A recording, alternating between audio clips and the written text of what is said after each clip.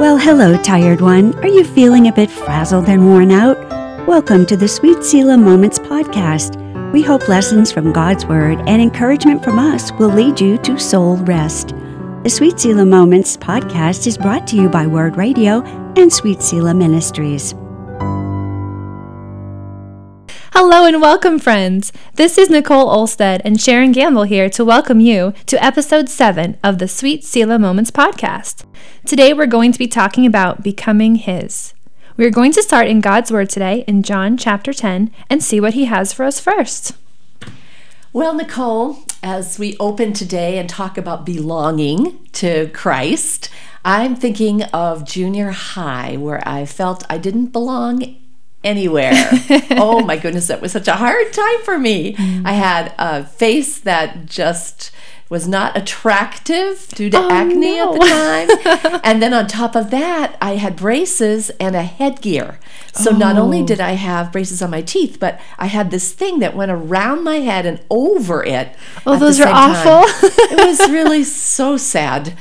So, and on top of that, I was kind of geeky, so people called me Brains. And when you're in junior high and you're a girl, at least this girl did not want to be known for her brains. I wanted to be pretty, and I wasn't.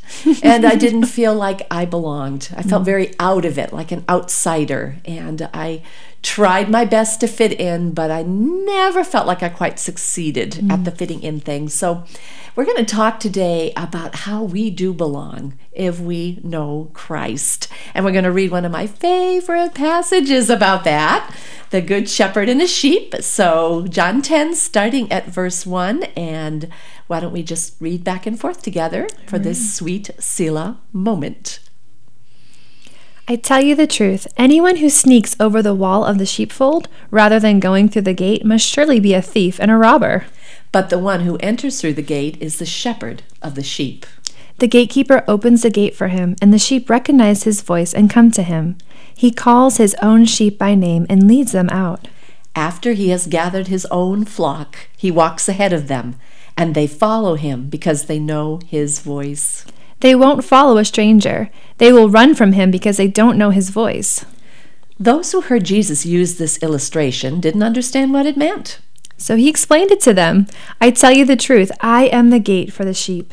All who came before me were thieves and robbers, but the true sheep did not listen to them. Yes, I am the gate. Those who come in through me will be saved. They will come in and go freely and will find good pastures. The thief's purpose is to steal and kill and destroy. My purpose is to give them a rich and satisfying life. I am the good shepherd. The good shepherd sacrifices his life for his sheep.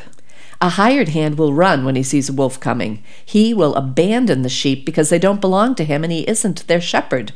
And so the wolf attacks them and scatters the flock. The hired hand runs away because he's working only for the money and doesn't really care about the sheep. I am the good shepherd. I know my sheep and they know me. Just as my Father knows me and I know the Father, so I sacrifice my life for the sheep. I have other sheep, too, that are not in this sheepfold. I must bring them also. They will listen to my voice, and there will be one flock with one shepherd. The Father loves me because I sacrifice my life so I may take it back again. No one can take my life from me. I sacrifice it voluntarily, for I have the authority to lay it down when I want to, and also to take it up again. For this is what my Father has commanded. Oh, there's so much in those verses. I love them. I want to be his sheep. Yeah. I really did. So what did you like best about this passage? And then tell me about your journey to becoming a sheep and belonging. I love how he describes himself to us. He's the good shepherd and we know his voice.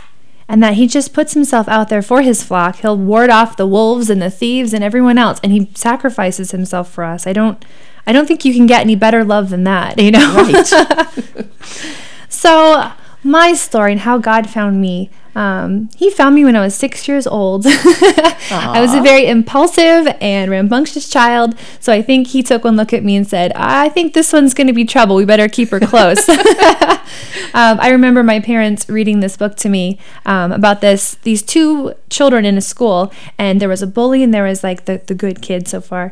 And the bully was just so mean to this one child and stole his lunch and hit him. It was just not very nice. And it came time for the bully to get his punishment at school. And the kid that he had been bullying stepped up instead and took his punishment. Oh, wow. And as a 6-year-old, I'm like, why would he do that? That doesn't make sense. He was the good kid. And that struck me so deeply. Even at that young age, I just really felt the burden of my sin and was more than happy to ask Jesus to take that from me. And I remember that feeling of just elation and lightness after I prayed. Yes. And for me personally, I felt God's presence so strong in my life from day one. From the day I asked him into my heart, I have never doubted my salvation. He knew I would need him through life and to feel him really strong. So he's been just very near to me ever since then. I love that. Yeah. We are so alike, it's scary, Nicole.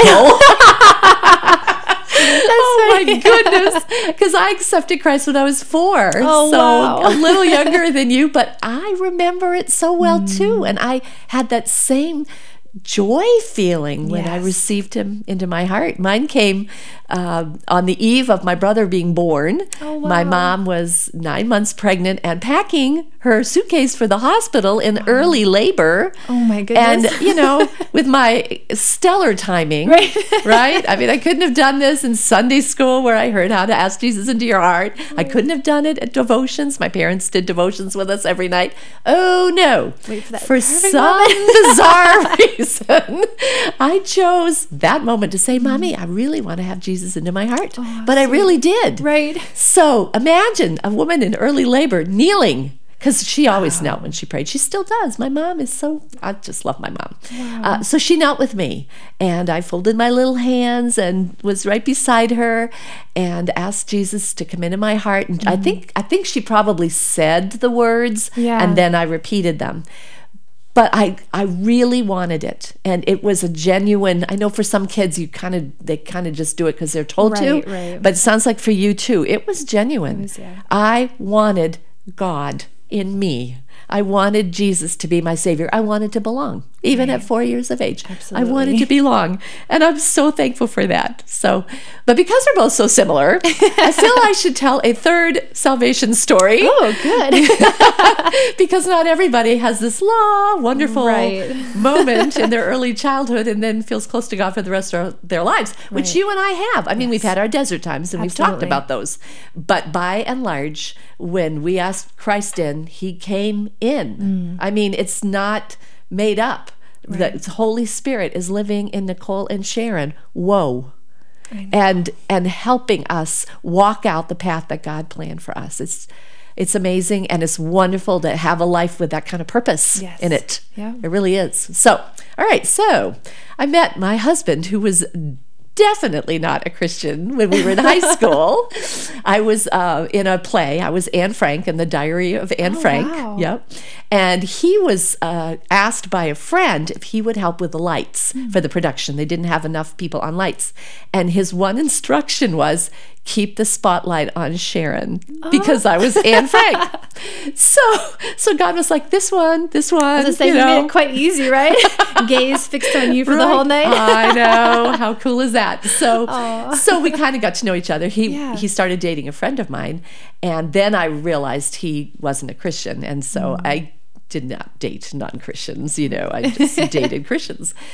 So he was not just sort of neutral about it. Ray was an atheist. Ray absolutely believed that God did not exist. And he delighted in tormenting me about this. Oh, for crying out loud. He called me freak in the hallway all the time for Jesus freak. Yep. So I'd walk by him and I'd hear freak.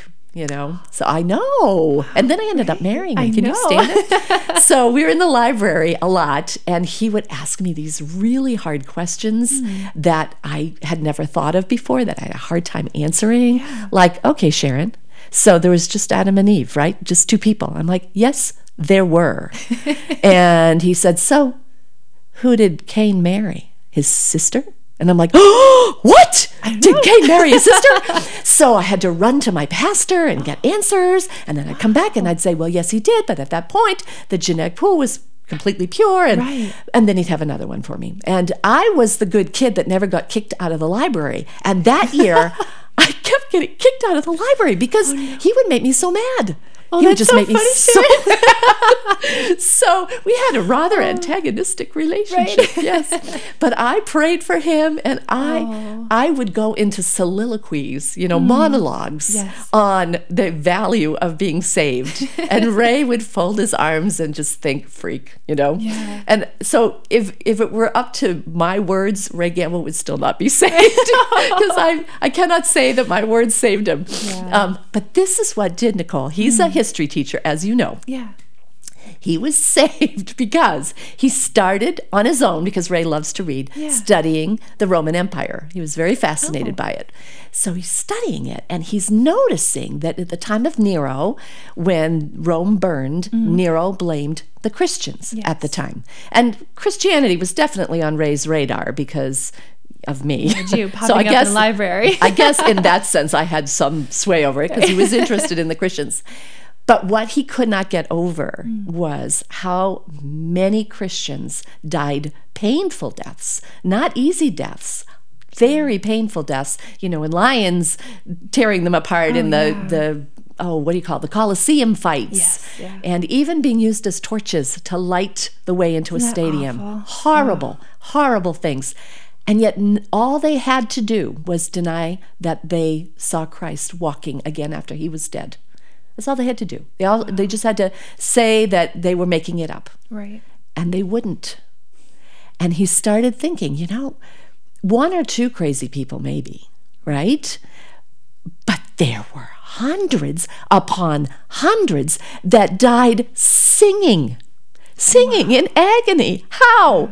I mean, honestly, I still think about it and think, but they had seen Jesus after he was dead. Not just one or two. The Bible says at one point 500 people saw Jesus walking after they knew he had died, because a ton were at that crucifixion too.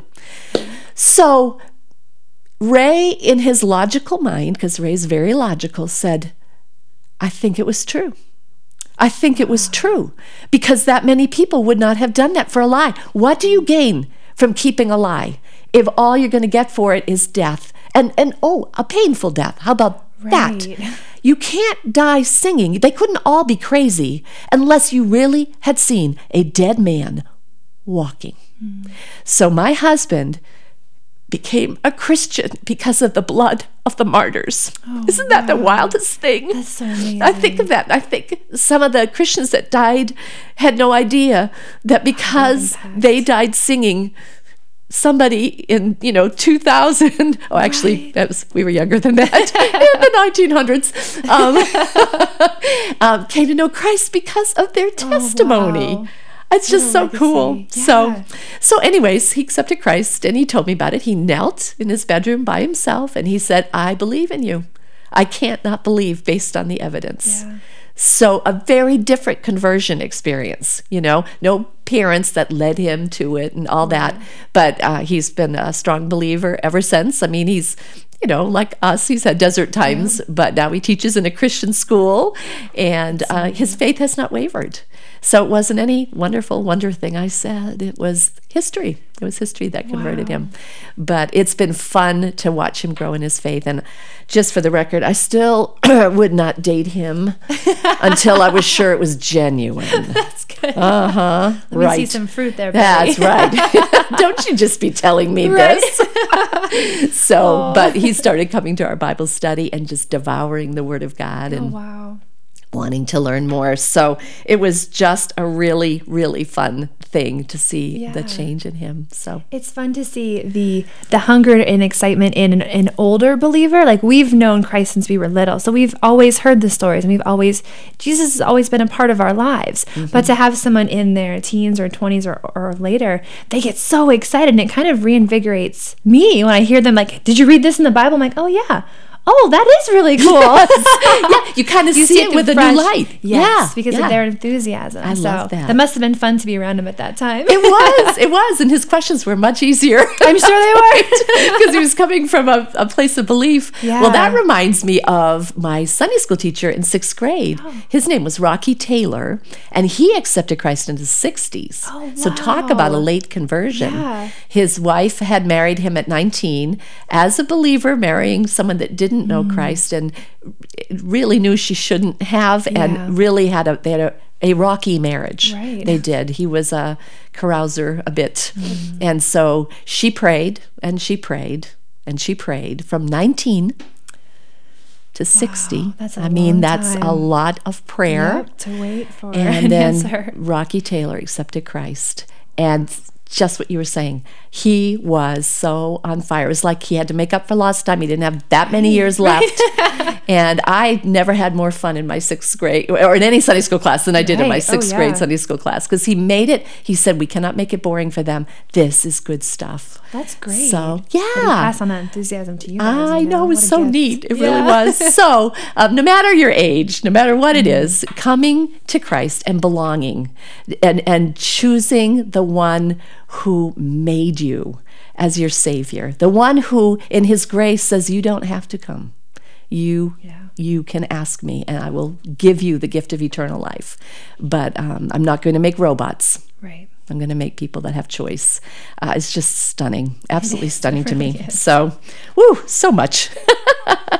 So let's go back to John 10, 17 and 18 for a minute and just talk about the significance of that cross, that death where Jesus died and then rose again, that convinced Ray that Jesus was real. It says this, the Father loves me because I sacrificed my life. Now, Jesus is saying this before he's died. He knows he's going to. Jesus set his face like flint towards that cross. And he knew in John 10, and in terms of when he dies, it's like in John 24, so he knew near the beginning of his thing that's what he was going to do. So the Father loves me because I sacrificed my life so I may take it back again. So right there again, Jesus over and over said, I will rise again. He told the disciples he was going to die. He told them he was going to rise again, and they all went, like this must be some parable. Right. It can't be literal. Cut on. So then he says, no one can take my life from me. And I think that's so important too. He chose to allow that crucifixion. God didn't make him. He laid it down. Exactly. He could have called those legions of angels if he wanted to, and they would have been incinerated. But he didn't. Yeah. I sacrifice it voluntarily. Jesus chose to take that. For I have the authority to lay it down when I want to, and also to take it up again, for this is what my Father has commanded. So this sacrifice was his choice. And what makes it so brutal is it wasn't just the physical death, which was incredibly, excruciatingly, awfully painful. It was the taking on of our sin and allowing the wrath of God to fall on him who did not deserve it. Like your story at the beginning about the bully, and the good kid takes the punishment. This is what happened. It's what happened. When he died, my God, why hast thou forsaken me cry from the cross was when the weight of all the sin and all the evil of the world fell on him, and then God's wrath dealt with it like it needed to be dealt with. But on Christ, not us. Awful. It's just amazing. And because he took it, we don't suffer from the wrath. That's just such a amazing thing. My Rocky Taylor teacher, who had lots for which to be sorry, was constantly in awe of the fact that he did not get the punishment he deserved because Christ took it for him. Just constantly in awe of that. And it was so refreshing for a kid that kind of grew up good, although, trust me, I wasn't. No. To hear the joy of someone that had gone through that. I love it. So, and then Matthew 27:50 talks about the fact that even the time of Christ's death was his choice. It says, and when Jesus had cried out again in a loud voice, he gave up his Spirit. Oh, wow. Even the moment of death was Jesus' choice. You remember that the Sabbath was the next day, Yeah. and so the guys that were staffing the crucifixion said, let's break their legs because they could live for Speed it several up a more little bit, days, yeah. and we don't want that. We want to be done. And when they came to Jesus, who should have still been living at that point as a Yeah. human being crucified, that's why it was so awful. It lasted for days sometimes, people that were being crucified. He was already dead. And he gave up his Spirit. So God was in control the whole time, even in that amazing situation. And then, of course, he did not stay dead. And we have the blood of the martyrs. We have the testimony of people that saw him saying, go ahead and kill me. I want to see him again anyways. Right. You know? So cool. So cool. That's awesome. Okay, so you've got small children. I do. I had small A few. children. How do you as a parent share the gospel with them? Sometimes it's easier. They just seem to accept the truth, and sometimes they kind of cut through all the questions that we get so hung up on. So I enjoy talking to the girls about it because they come and they're just so honest in their questions, but they've come to me with different questions, and I try to keep it simple, but give them the basic truth that we've talked about what sin is and how we're born sinners and how we can't clean our hearts. I always say that our hearts are dirty, you know, sin makes it dirty.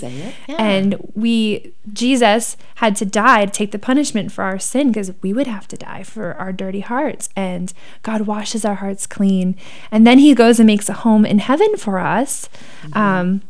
And they like that part. They was, what kind of home is he building? I'm like, well, I don't know. We'll have to find out. Maybe it's a little castle. I don't know. Is it pink? Well, maybe. They're so curious about their home in heaven. And then we talk about how God sent his helper to live in their hearts and kind of help keep the hearts clean, and how the Holy Spirit prompts us to go back to God to confess the sins when we do get like a little bit of dirt or sin back in our heart again, that we have the Holy Spirit there to help us to be more like Christ and to remind us to read our Bible so that we can learn how to be more like Christ.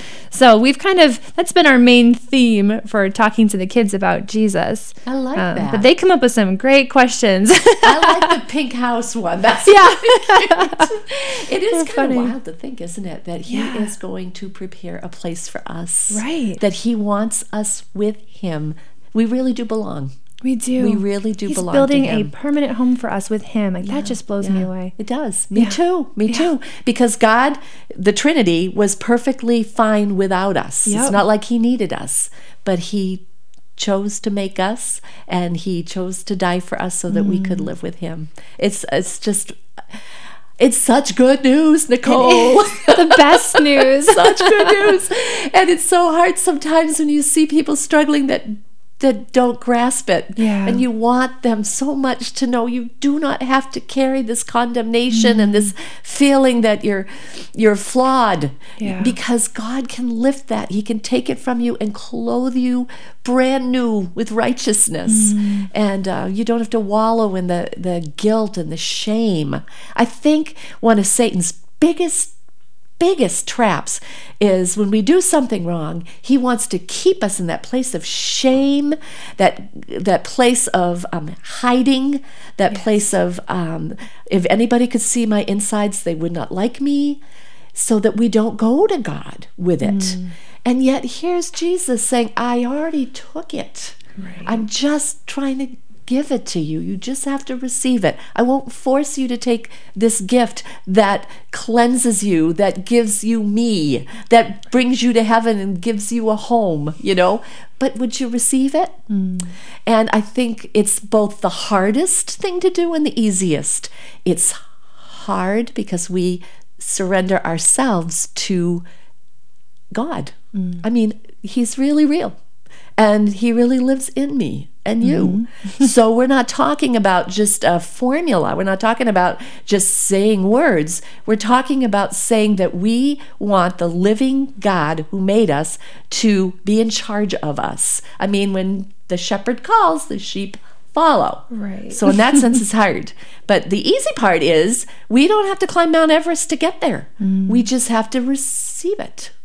Right. Is that something? That's great. So, anyways, if there's anybody listening today, I want you to know that we are thinking of you. If you have accepted Christ, yay, we're glad you're a sister in the Lord. We're glad that you're part of the flock. And hello, fellow sheep. It's good to have you here. And anybody's listening today who is sort of a wandered away sheep, who at one point prayed that prayer, but you feel like you're so far away you can't come back, oh, would you please read about that lost lamb that Jesus went and found? He left 99 healthy sheep and went looking for the one lost one and threw a party when he found it.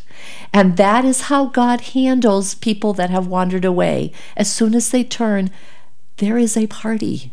The prodigal son got one too. You know, God's joy at having you back is great. And no sin, no repeated sins that you committed are so bad that he doesn't want you back. So come back. And if I'm talking to someone today who is listening to this conversation and going, well, I have never done this thing of asking God to come into my life, we want you to do this. Not for our sake, but for yours. For your sake, so that the guilt and the shame and the I can't get it rightness is lifted from you, so that in place of that you have the God who loves you shepherding you, never leaving you, loving you and helping you be all you were created to be. There is no greater joy than knowing that you were created with purpose, that that purpose is good, and that you're not left alone to figure out how to do it, but you have a guide.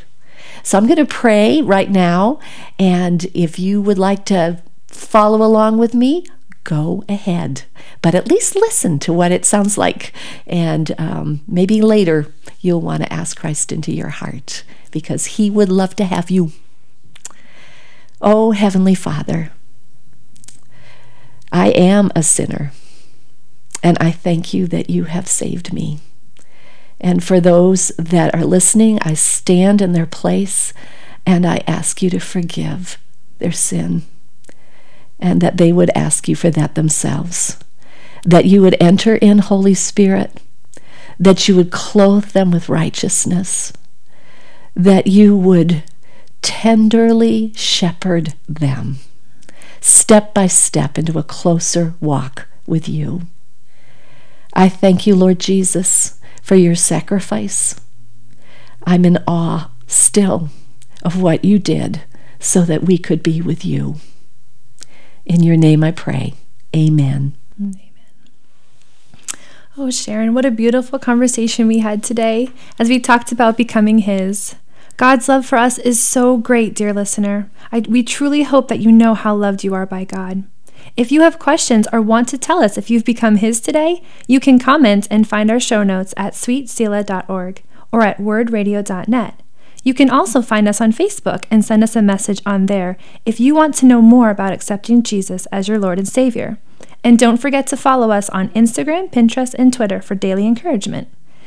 This is one of the greatest relationships you will ever have, and we promise you, you won't regret it. Thank you for joining us today. We would love it if you subscribed to this podcast and shared it with your friends. We hope you'll come back next week for episode 8, Making Your Quiet Time More Personal. We are so glad you stopped for a while with us. Sweet Selah Moments is a cooperative production of Word Radio and Sweet Selah Ministries. More information about this podcast, including show notes, can be found at sweetselah.org and at wordradio.net. Thank you for joining us.